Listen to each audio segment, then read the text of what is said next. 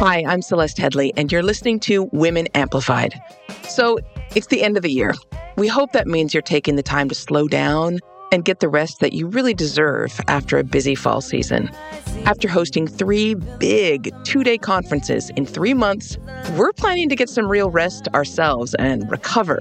But we wanted to offer you some of our favorite recent episodes to help keep you company while you're recharging for 2023. If you're feeling burned out at this time of year, you're not alone. The talk you're about to listen to is originally from the 2021 Virtual Massachusetts Conference for Women. We all know that excessive stress is a health hazard. What's less talked about, though, are the effects of burnout on business performance.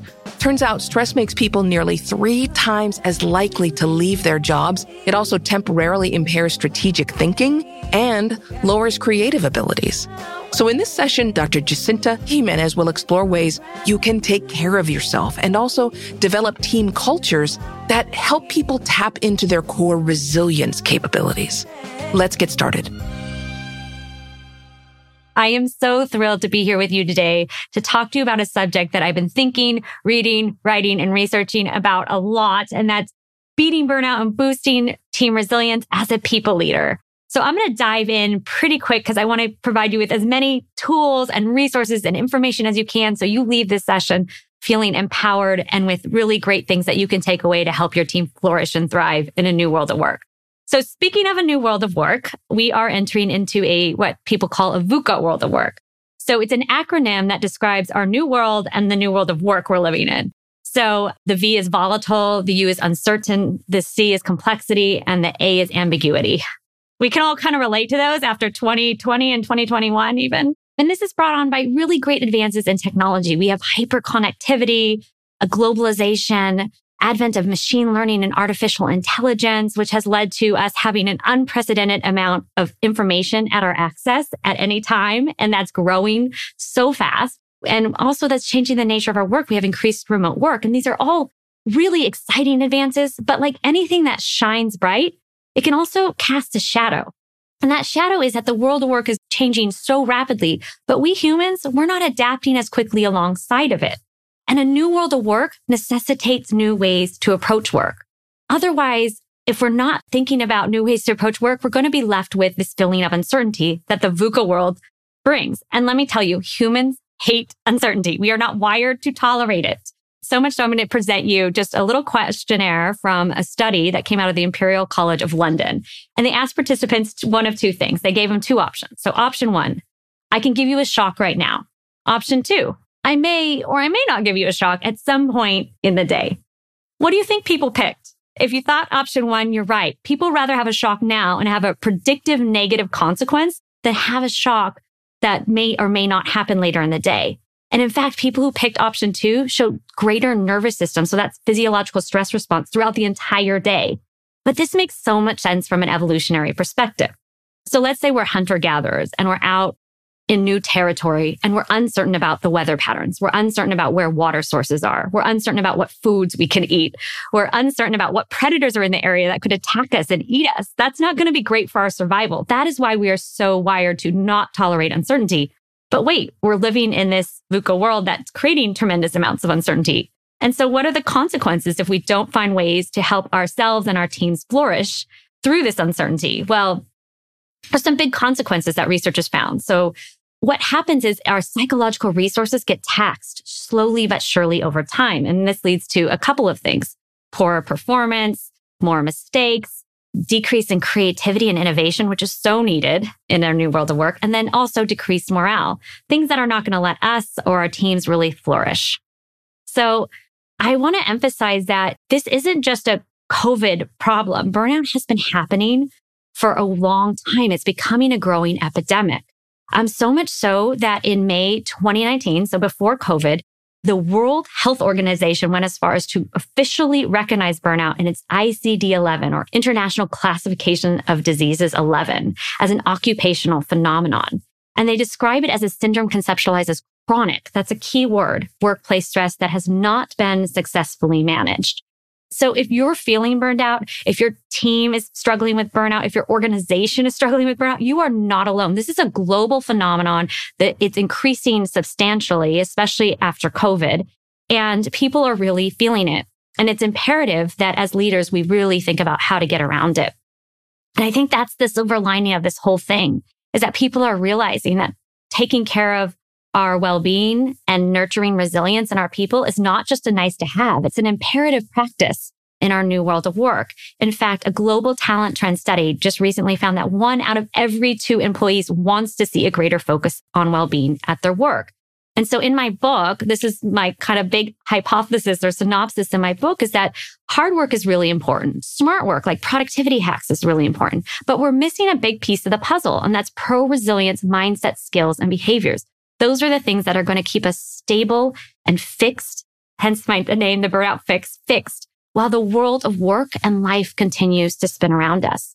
And so that's what I'm going to be helping you all out with today. I'm going to give you 3 Ds, develop, detect, and demonstrate, to help you set your teams up for success, to really feel firm, stable, certain, and grounded in our new world of work. So let's dive in. So the first one is develop. And this is all about setting the foundation to set the stage for psychological safety, so people can talk openly about well-being, stress, and resilience, and feel more certain in the face of our VUCA world of work. So what is psychological safety? So it's coined by Harvard Business School Amy Edmondson, and it's described as a shared belief that the team is safe for interpersonal risk-taking. So I liken this to a trust fall. I've actually never done a trust fall. I'm not recommending anyone out there do a trust fall. This is just a metaphor, but you've probably seen it on TV or I think an episode of The Office has it. And the team stands around together with their arms out, and one brave team member steps up on a stool. They cross their arms over their chest. They fall back, and the team catches them and safely guides them to the ground, and it builds trust. Psychological safety is like a psychological trust fall. You're taking a leap of faith with an idea, vulnerability, an opinion, knowing that that's going to fall safely in the group. So people are like, that sounds great, but then everyone's just going to agree on everything all the time. And that's a myth. Psychological safety is anything about having everyone agree on everything all the time. When people feel safe to share an opinion, it actually allows people to be more candid and more truthful, admit mistakes so they can get corrected earlier on. It's actually really beneficial for productive dissent. There's another myth that when I bring up psychological safety that a lot of people are like, well, then we're not going to perform well. Everyone's going to feel safe. It's not going to be great for team performance. But no. The truth is science has found it's one of the, if not the biggest predictor of team performance.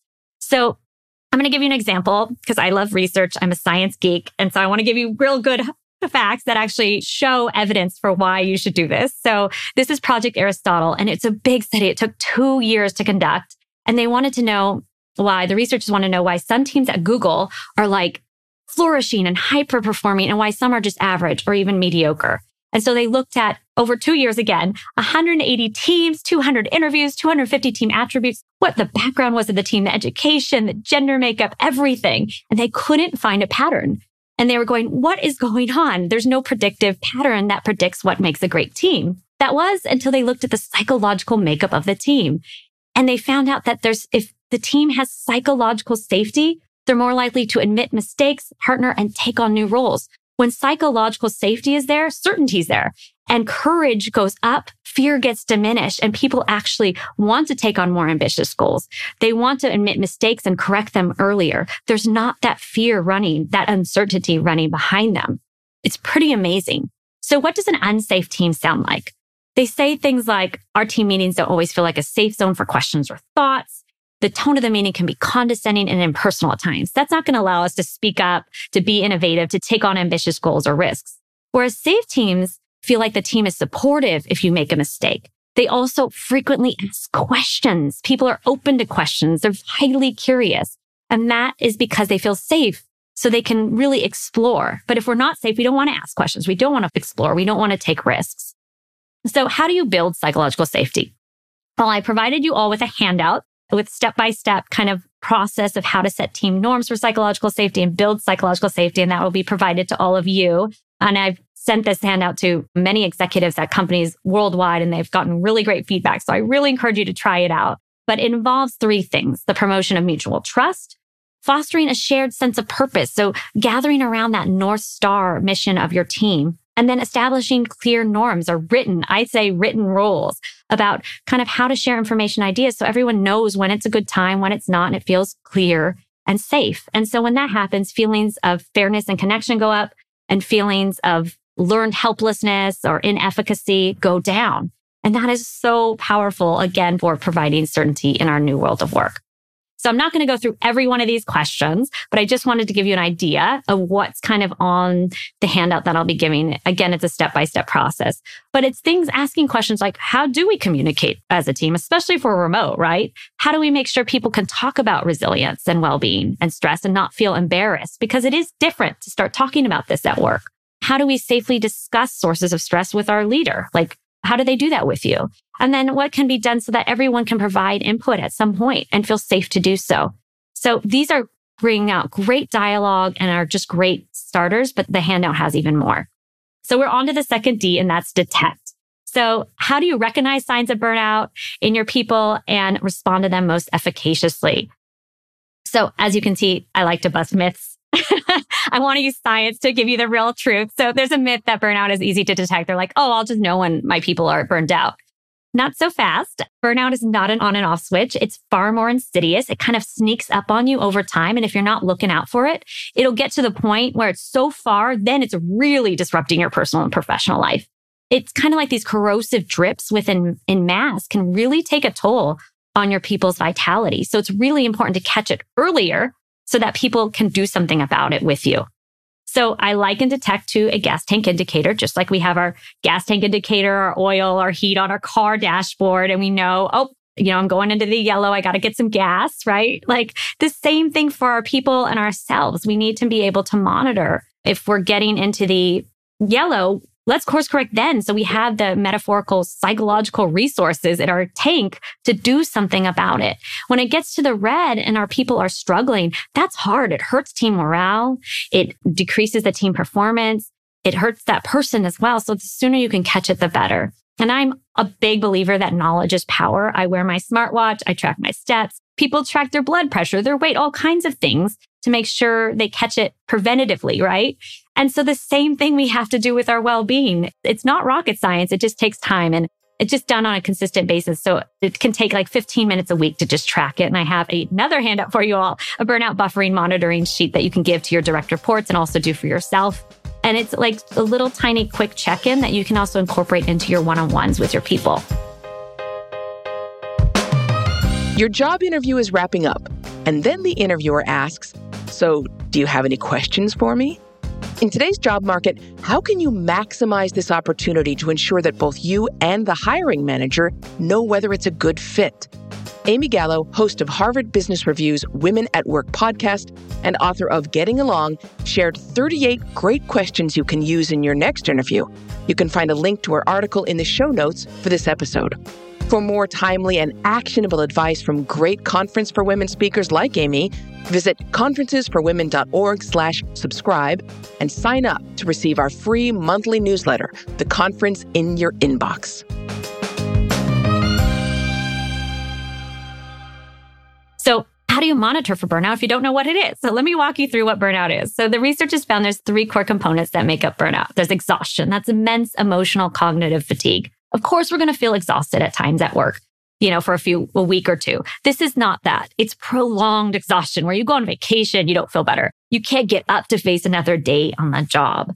The next one is cynicism. This one's not as obvious, but it's really important to look out for cynicism in your highest performing, most engaged employees, because these people are most ironically likely to fall into cynicism. They're so bought into their mission. They love it so much that sometimes they don't know the boundaries, or they're overworking so much they don't pay attention to how they're doing on a stress level. And then they boomerang into cynicism where they're like, I don't even know why I'm doing my job. The mission doesn't even resonate with me anymore. And it's so tragic because these are the people that really love what they do. They are your top performers. And then the final one is inefficacy. So that's a lack of productivity or feelings of competence on the job. They just feel like they can't keep up. They're not making progress. They're not hitting their goals. And this is heartbreaking because these are people that are more than capable of doing their work. They're just in the throes of burnout.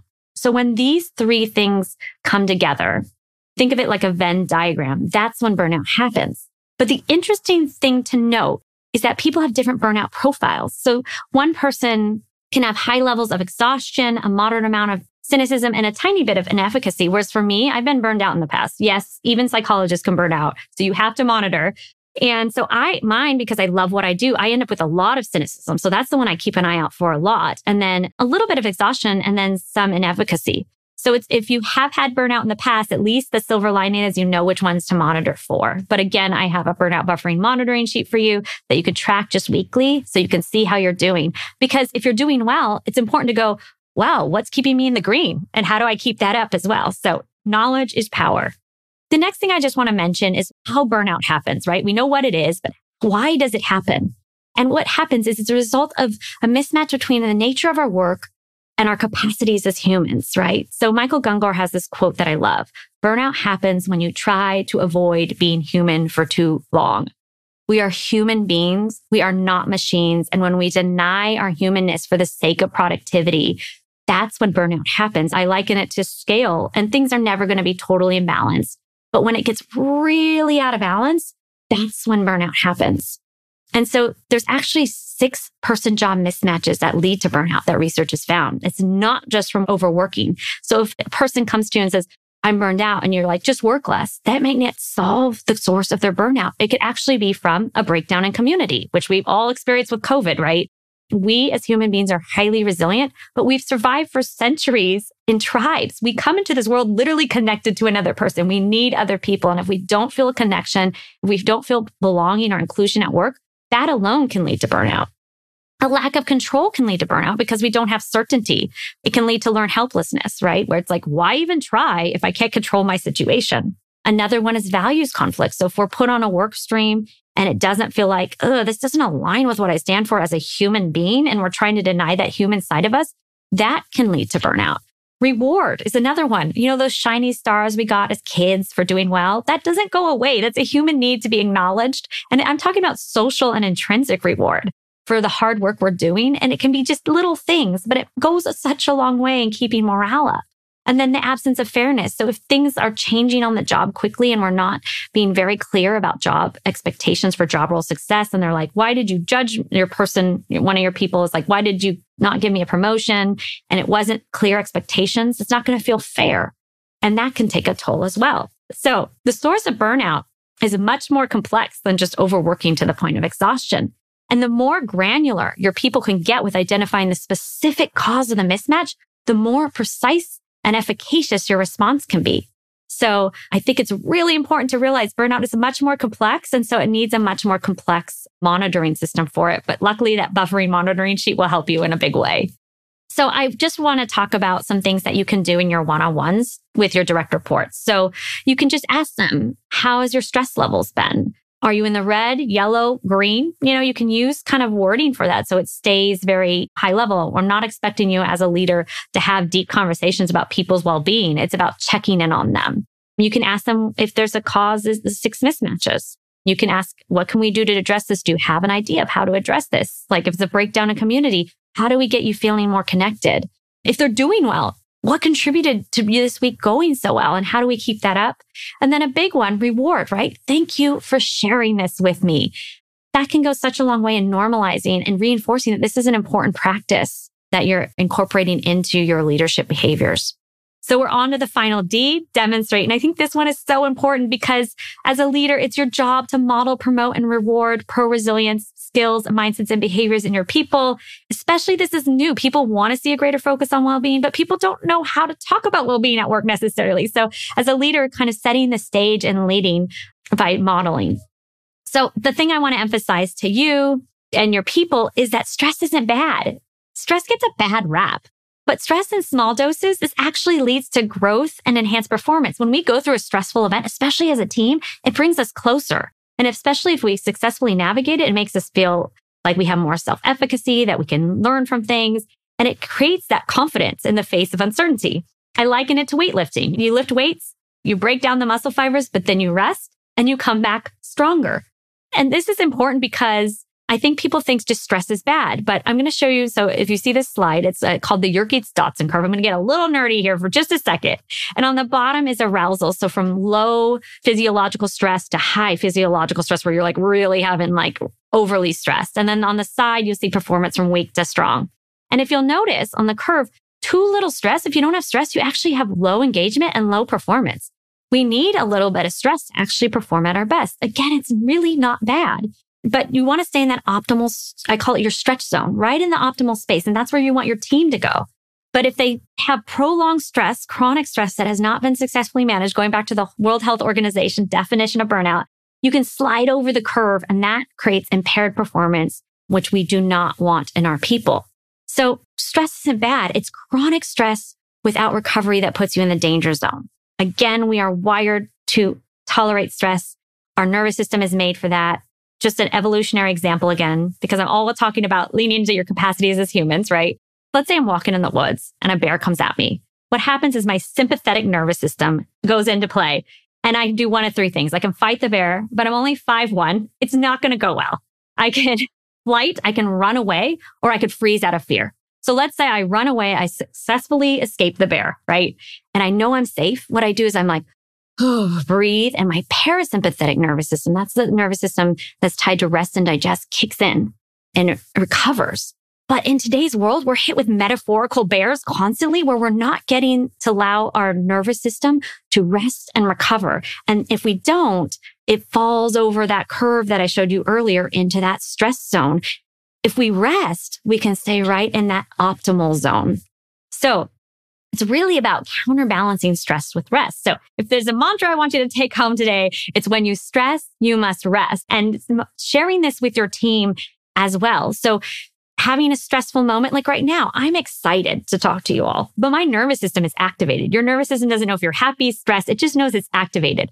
But after every talk I do, I block off only 15 to 20 minutes in my calendar. It's not much to go somewhere that's calming and breathe and let my nervous system recover. And then I'll go to another big stressful meeting, but then I'll counter it with a micro dose of rest. And it doesn't take much, but that'll allow you to stay right in that stretched zone and allow your team to do it as well. And if your team does a big sprint, just bringing them back right into that stretch zone again and again and again. It's about consistency. So you can pick your path. You can work, wait till a vacation time. I'm not saying vacations are bad, but we need these small moments of replenishment. And then you'll have the decline in performance, which then leads to burnout. Or you could just work, rest, little tiny things like that. And going through your calendar throughout the week and going, oh, I'm meeting with that stressful person. Okay, I'm going to put in a meeting with a person that really lifts me up. Can make all the difference in the world. So this is a Tanzanian proverb I learned while hiking Mount Kilimanjaro on an all-women's expedition, summiting on International Women's Day. I love women empowerment, so I'm happy to be here. Little by little, a little becomes a lot. Maybe your team does one thing that week. Maybe you end the meeting 5 minutes early and you all just go and breathe and recover your nervous system.